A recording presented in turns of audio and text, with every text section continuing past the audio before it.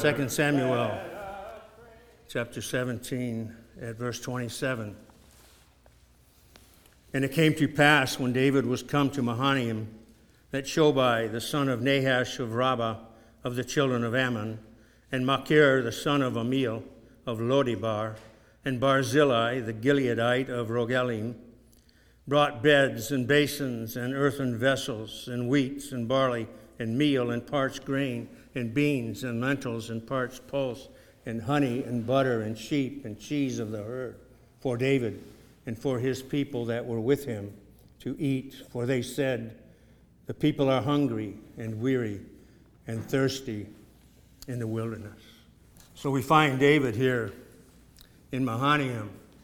And just to bring you up to speed, as I suggested, I would remind you that as appointed and promised and prophesied by God through Nathan to David for his sin with Bathsheba, that the sword would arise from his own house. David was brought to repentance, and he was granted forgiveness for his sin, but nevertheless, God promised, the sword will not depart from thy house. And it almost seems, as we've been studying through these portions of God's Word in 1 and 2 Samuel, that David was taken unawares, even though he heard that promise, that threat, if you will. He was somewhat taken unawares by the machinations of his own son Absalom, who killed Amnon after Amnon had violated Absalom's sister, Amnon's own half-sister. Absalom saw that he was slain after a couple of years, saw that Amnon was slain. And Absalom had to go and hide himself and flee, for he was guilty of murder, even fratricide. So he fled, but eventually, through Joab and others, he was brought back. And he began rather conspicuously, but again, I say it seems like David was blind. I remember talking with a particular issue to one of the professors at seminary and about psalmody, and he frankly admitted, and I thought very highly of him for this, when he said, maybe I've got a blind spot. But here, I think that we see David, with regard to Absalom, had a blind spot. And it took almost an upheaval. And in fact, we could call it that, for him to actually realize that his own son wanted to not only take the throne away from him, but in order to do so, take David's life. In other words, to kill his own father. So David, immediately when he heard that Absalom was putting together an army, he fled the capital city of Jerusalem with whatever he could manage to take, which wasn't very much. He had a small band with him, and they fled the city. And that's where we find David. In Mahanaim, he has managed to cross the river to pass over the Jordan, and he's got a little bit of relief. And again, there were his friend, a prophet, something of a chief of staff, Hushai, managed to thwart the counsel of Ahithophel. Of course, it was God that was doing that. And all this enabled David and his small band to escape. But now, here we find him in Mahanaim, and we find all these friends. Our last message, we dealt with how the church is like this. We have friends. In the providence of God, many of us have families, kinsmen according to the flesh, that are in fact reduced as far as their being friends. But God provides in the church friends for his people. He has promised this, and he does keep his promises. But here we see these friends, Shobai and Machir and Barzillai, bringing all these needs to David. And he's given something of what we're calling a period of rest and relaxation. He's given a little bit of reprieve from the flight and he's also has brought to him all these things that he needs. As I was reading, it struck me how similar that is to what we've been seeing about Houston. People bringing and striving to meet their needs, even water. And so we find that David has this period of rest, but he doesn't actually have much rest, and he knows that. But we can imagine him taking advantage, taking occasion perhaps, asking himself, how did this happen? How did I get here? Why has this come about? David just had a very narrow escape. And now he's enjoying his first opportunity for some, albeit little, rest and relaxation. God's providence has here afforded him some time of retrospection, that is, looking back and asking himself, how did I get here? What brought this about? Perhaps we have been in his shoes. Frankly, I would be surprised if each one of us were honest with himself that they wouldn't have found themselves more than once, perhaps even often, in the shoes of David here, between the proverbial rock and a hard place. How did I get here? What has happened? What was done? What have I done? And this would involve not only retrospection, looking back, but also introspection, looking inside ourselves. Search me, O God, and try me. David may have been crying, even at that time, as the author of that psalm. Looking inside ourselves, into our thoughts and into our feelings. In colloquial terms, we might be saying, what the heck happened? But it brings about, by God's blessing, an occasion of retrospection, looking back, what brought us to this place, and looking inside ourselves, introspection. I believe this is what Paul heartily recommends, if not commands, in 1 Corinthians chapter 11 and that verse 28, that portion that we'll be looking at toward the end of our message as we turn our thoughts to the Lord's table. Paul gives the instructions regarding the Lord's table, but he adds toward the end of those instructions, but let a man prove himself. Let a man prove himself. Now, I know many of your translations say, let a man examine himself. And I would take mild, I underline mild, I would take mild issue with that rendering. I believe let a man prove himself is more adequate. The word dokimazo seems better rendered prove rather than examine. Examine is to search or inquire into. And that, of course, is part of introspection and retrospection. But to prove is to cause to be accepted as genuine, to prove. And I believe that Paul is calling each of us as we come to the Lord's table. Let a man prove himself. Let a man understand, if we can use those terms we just used, accepted as genuine. To approve. In 2 Corinthians, Paul makes a similar statement in 2 Corinthians 13:5. He says, try, which could be examined. Try your own selves, whether ye are in the faith. Prove your own selves. It's not sufficient, you understand. It's not adequate, you see, to just simply take an examination. Many of us, some of us many times have taken examinations and we didn't prove anything except that we hadn't learned anything. And that could be the case here, the examination itself. is not satisfactory in and of itself. It's a path to proving something. It's not sufficient to take an examination. We must pass the examination. James in 1:12 has said, "Blessed is the man that endureth temptation." In the New American Standard Version, it reads, "Who perseveres under trial." We could say examination.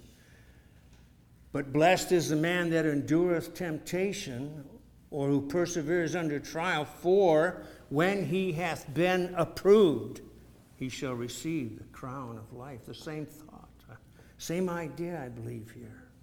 To prove, or to examine with the expectation of approving, to pass the examination.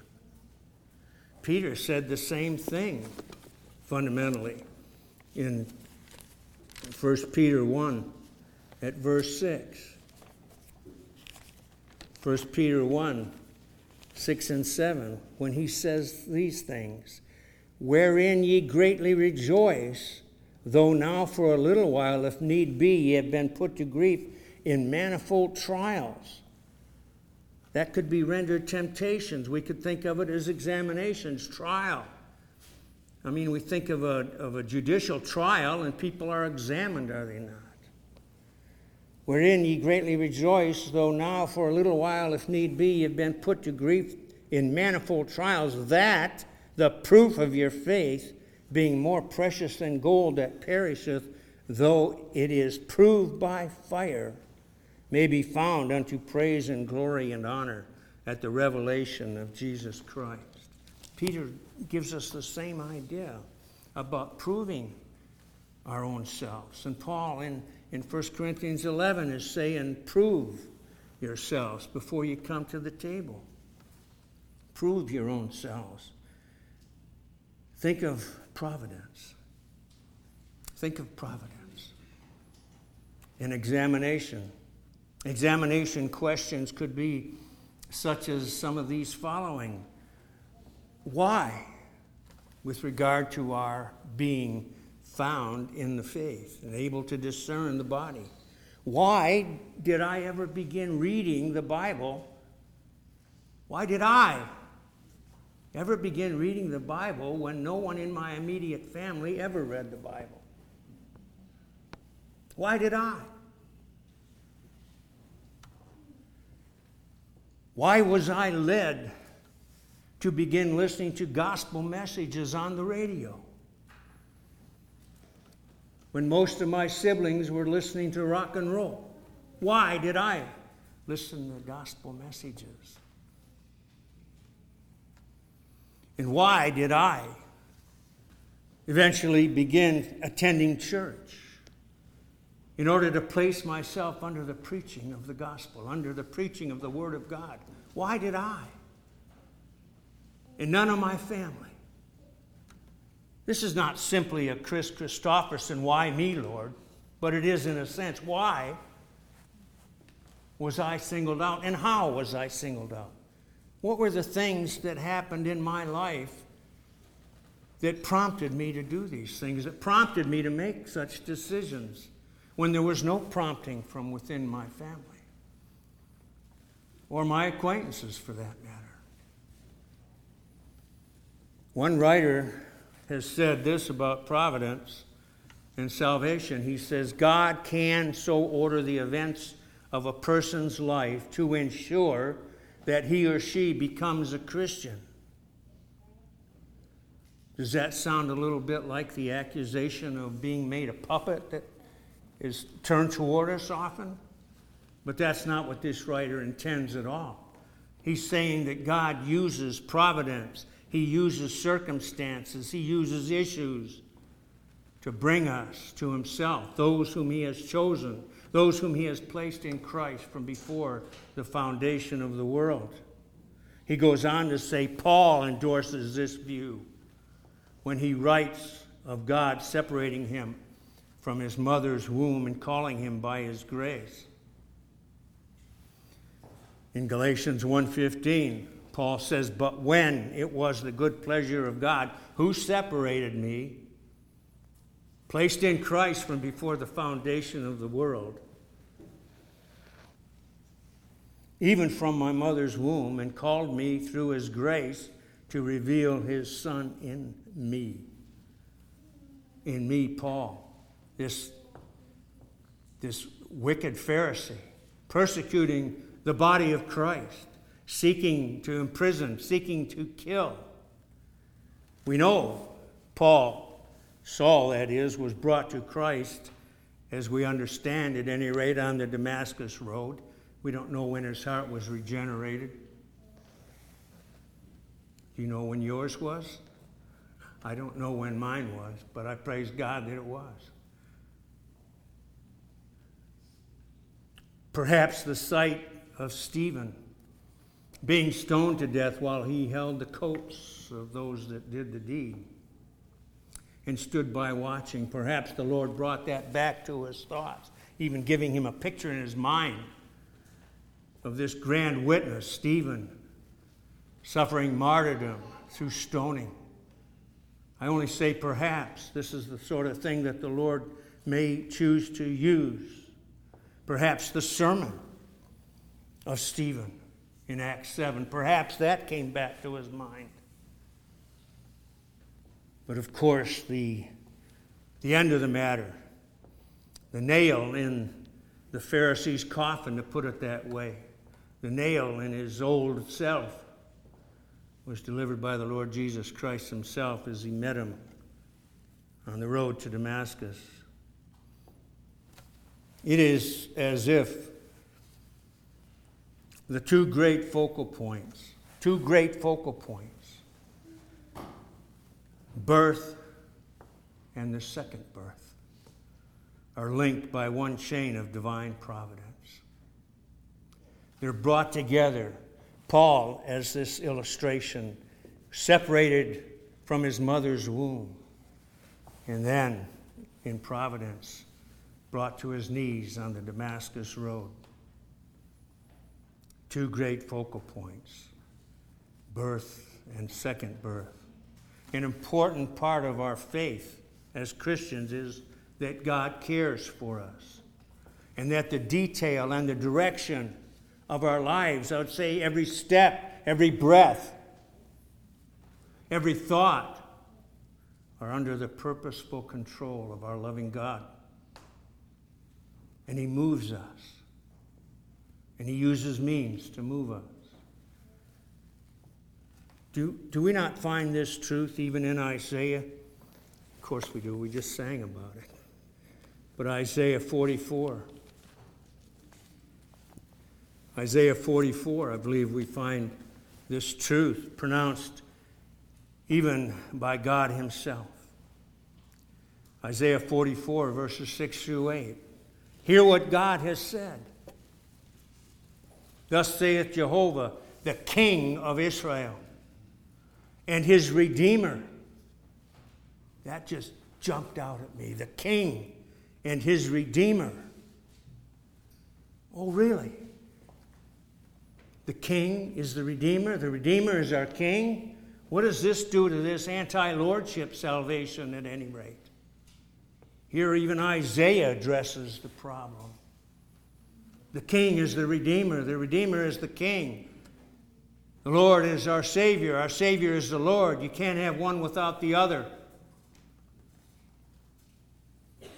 Thus saith Jehovah, the King of Israel, and his Redeemer, Jehovah of hosts, I am the first and the last. Besides me, there is no God. I am the first and the last. I have been doing this from before the first. I have been doing this from the first to the last, bringing my people unto me through my Son.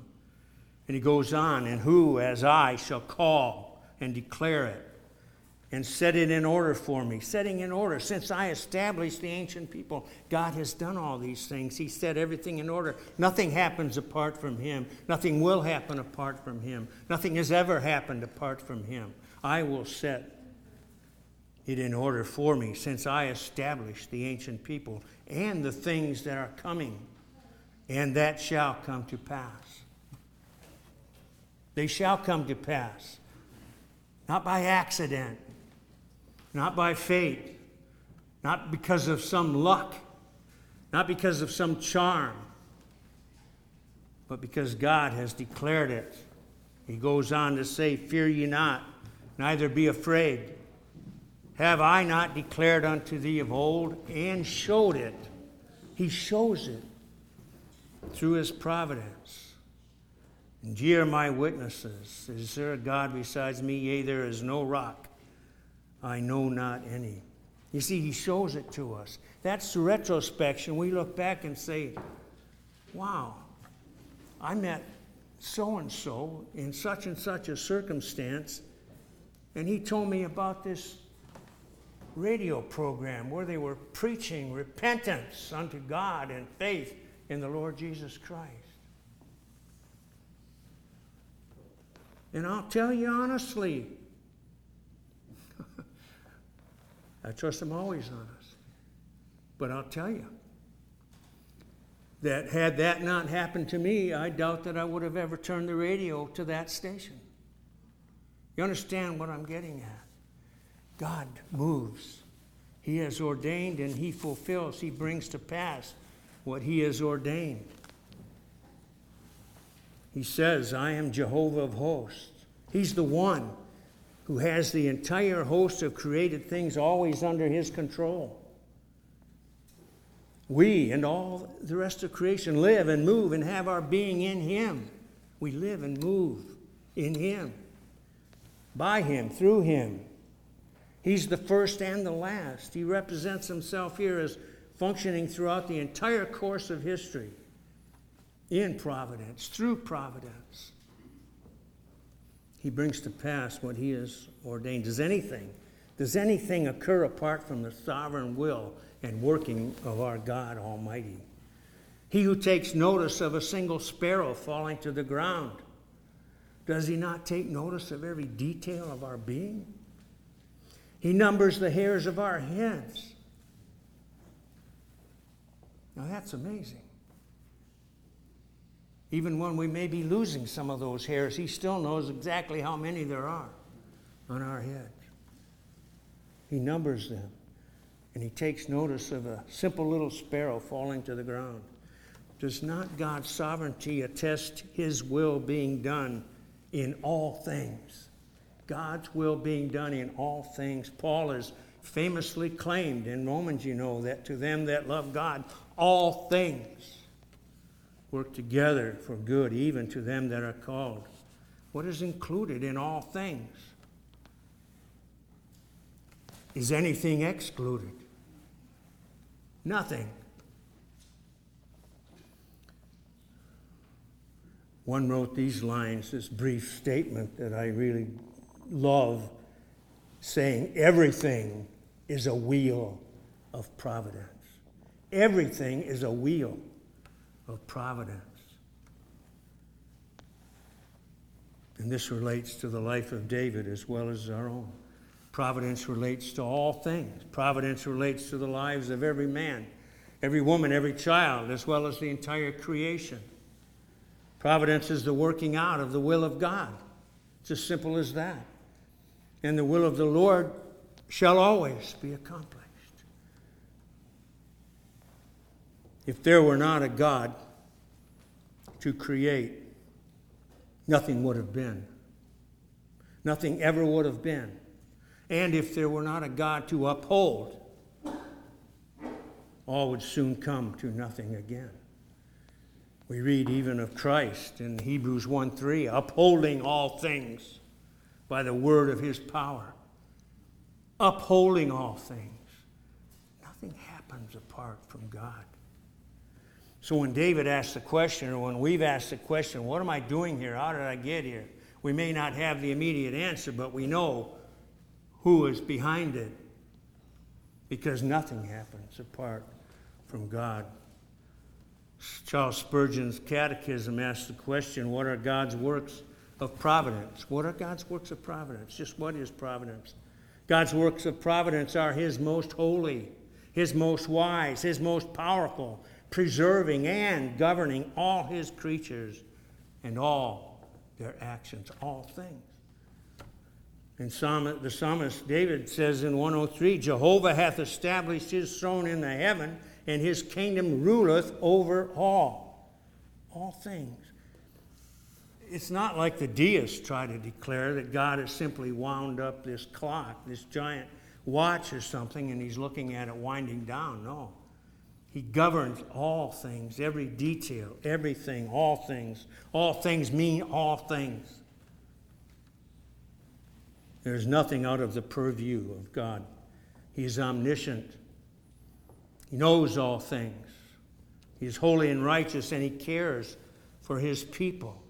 We read of that in Hosea, and I love that passage, so I don't mind turning to it again in Hosea 11.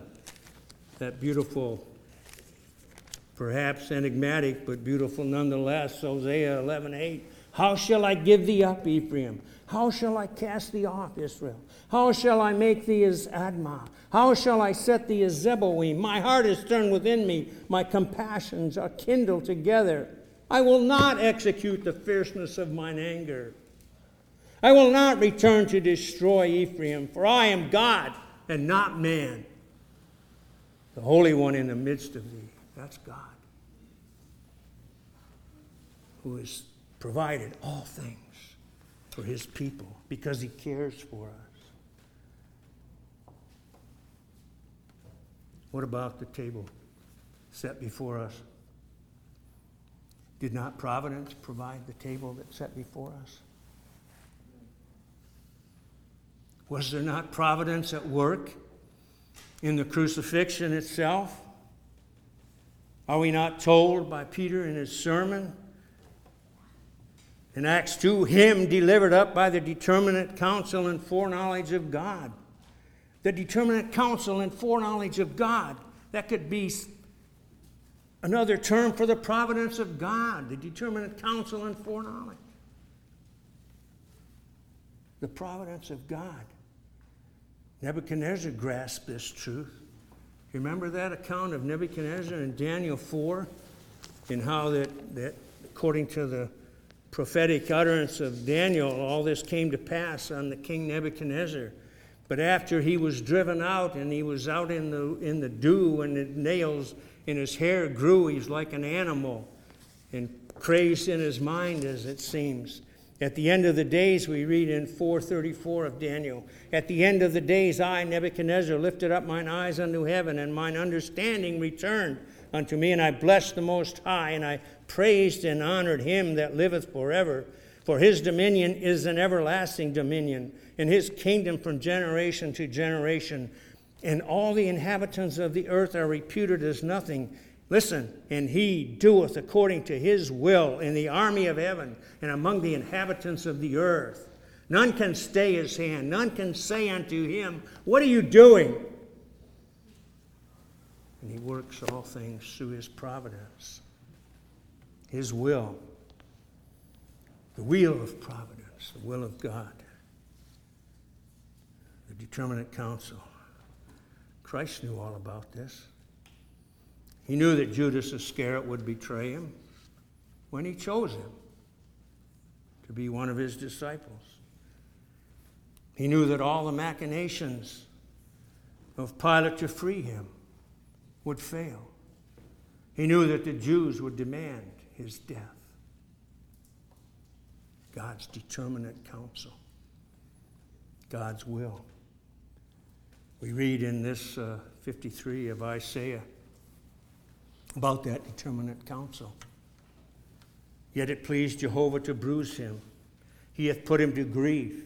When thou shalt make his soul an offering for sin, he shall see his seed. He shall prolong his days, and the pleasure of Jehovah shall prosper in his hand. It pleased God. It was according to his will. It pleased God. He put him to grief. He made his soul an offering for sin.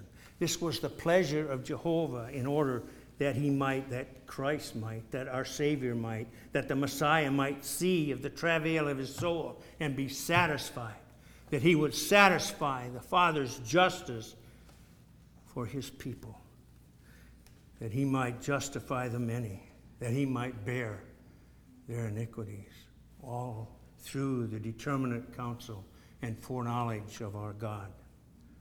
These were accomplished through God's determinate counsel and foreknowledge. Praise God for his determinate counsel and foreknowledge to save his people. Praise God for Jesus Christ. Let us pray. Our Father in heaven, we thank thee, and we know that our thanksgiving and praise is not today what it shall be in heaven, and we look toward that day. Oh, Lord of God, be pleased. May it be thy determinate counsel to bless us again this morning, even as we come to the table, we ask through Jesus Christ. Amen.